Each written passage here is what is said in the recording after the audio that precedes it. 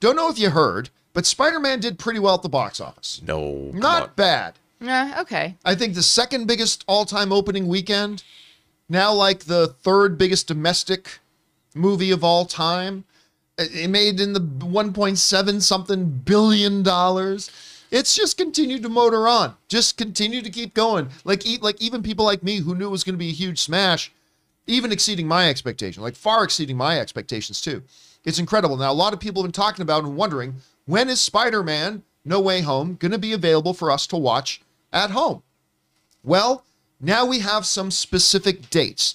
It has been reported, by the way, they put out this picture of Toby, Andrew, and Tom doing the famous meme standing around point thing.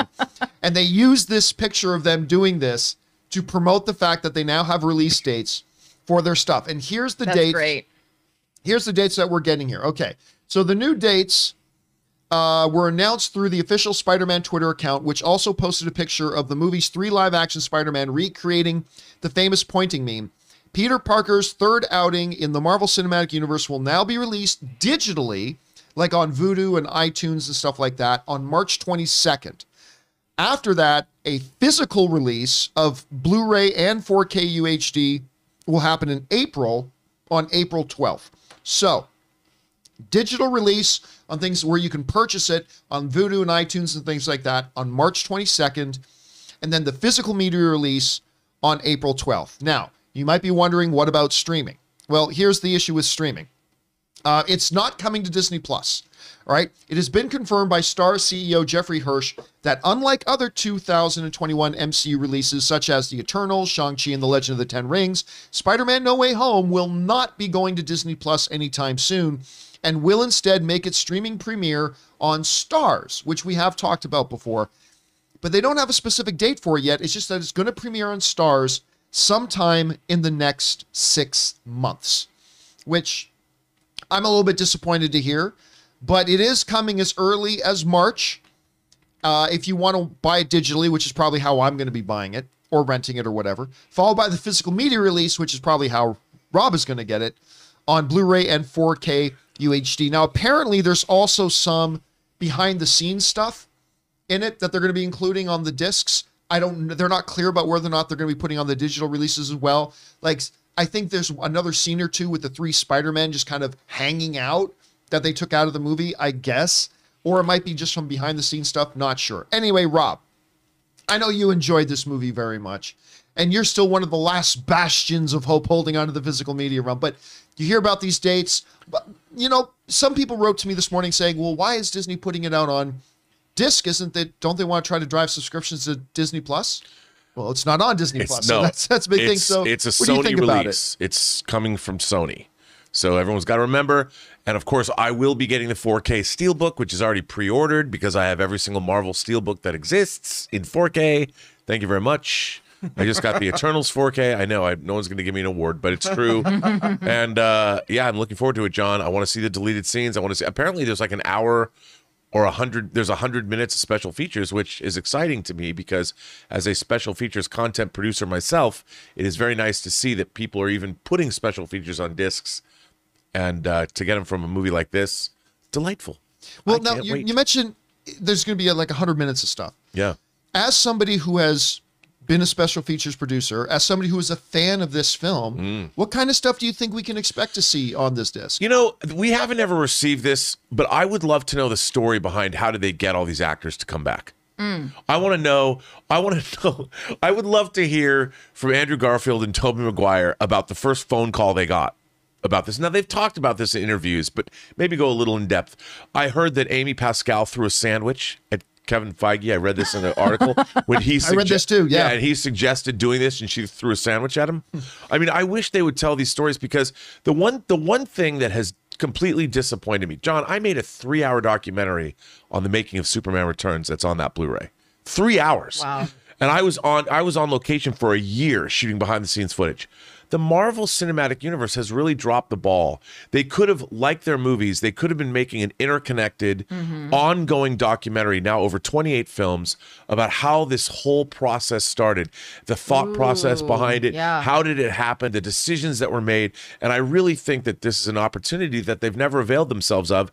And of all the movies that are coming out today, like the Lord of the Rings box set that has 10 hours of documentaries for each film, I wish they had done that. And so the more we get about how these movies are made, the happier I am. So I'm hoping that with 100 minutes, that's pretty good, you know, especially in this day and age. So I'm hoping we're going to get, and to be fair, Disney Plus has been doing a pretty good job with their behind the scene, the assembled documentaries. Yes. They're pretty good, right? I was going to mention their assembled stuff. So They're good. hopefully, I am hoping that's a sign that they are going to start including more behind the scenes stuff on the streaming because platform as they well. could have done episode after episode after episode for the Marvel movies. There's 28 Marvel movies now. That's at least, you could have done seasons worth of documentaries. Just look at the Mandalorian stuff they did. They literally did like 6 episodes of just the filmmakers sitting around behind the scenes. By the way, you brought up Kevin Feige and Amy Pascal. I was hearing from somebody, he's like, people think, you know, Amy and Kevin work together, and they do. It's just, you have no idea how much, like, how BFFs they are. Like, apparently, like, Kevin Feige loves Amy Pascal. Like, I never knew this. I didn't know this, but apparently, like, they have a fantastic relationship, and he loves working with her. I never knew that before. Remember, if memory serves, he does have a producer credit on Spider-Man, the original Spider-Man. So they've worked together for 20 years. Yeah, a very long time before he was running Marvel. Yeah, you don't work with someone that long if you don't actually like them as a person. It's real hard. It's real hard. I've seen married couples married that long and not actually like the other person. So right, but they're probably not spending as much time together as Kevin Feige and Amy Pascal. That's probably too. That's when she can throw a sandwich at him and get away with it. Yes, exactly. Not many people can. Anyway, you hear about this. Are you and Tom going to be grabbing up either? Let me ask you though. You and Tom, Spider-Man now comes out. Do you grab a digital copy to have on your, or do you grab a physical copy?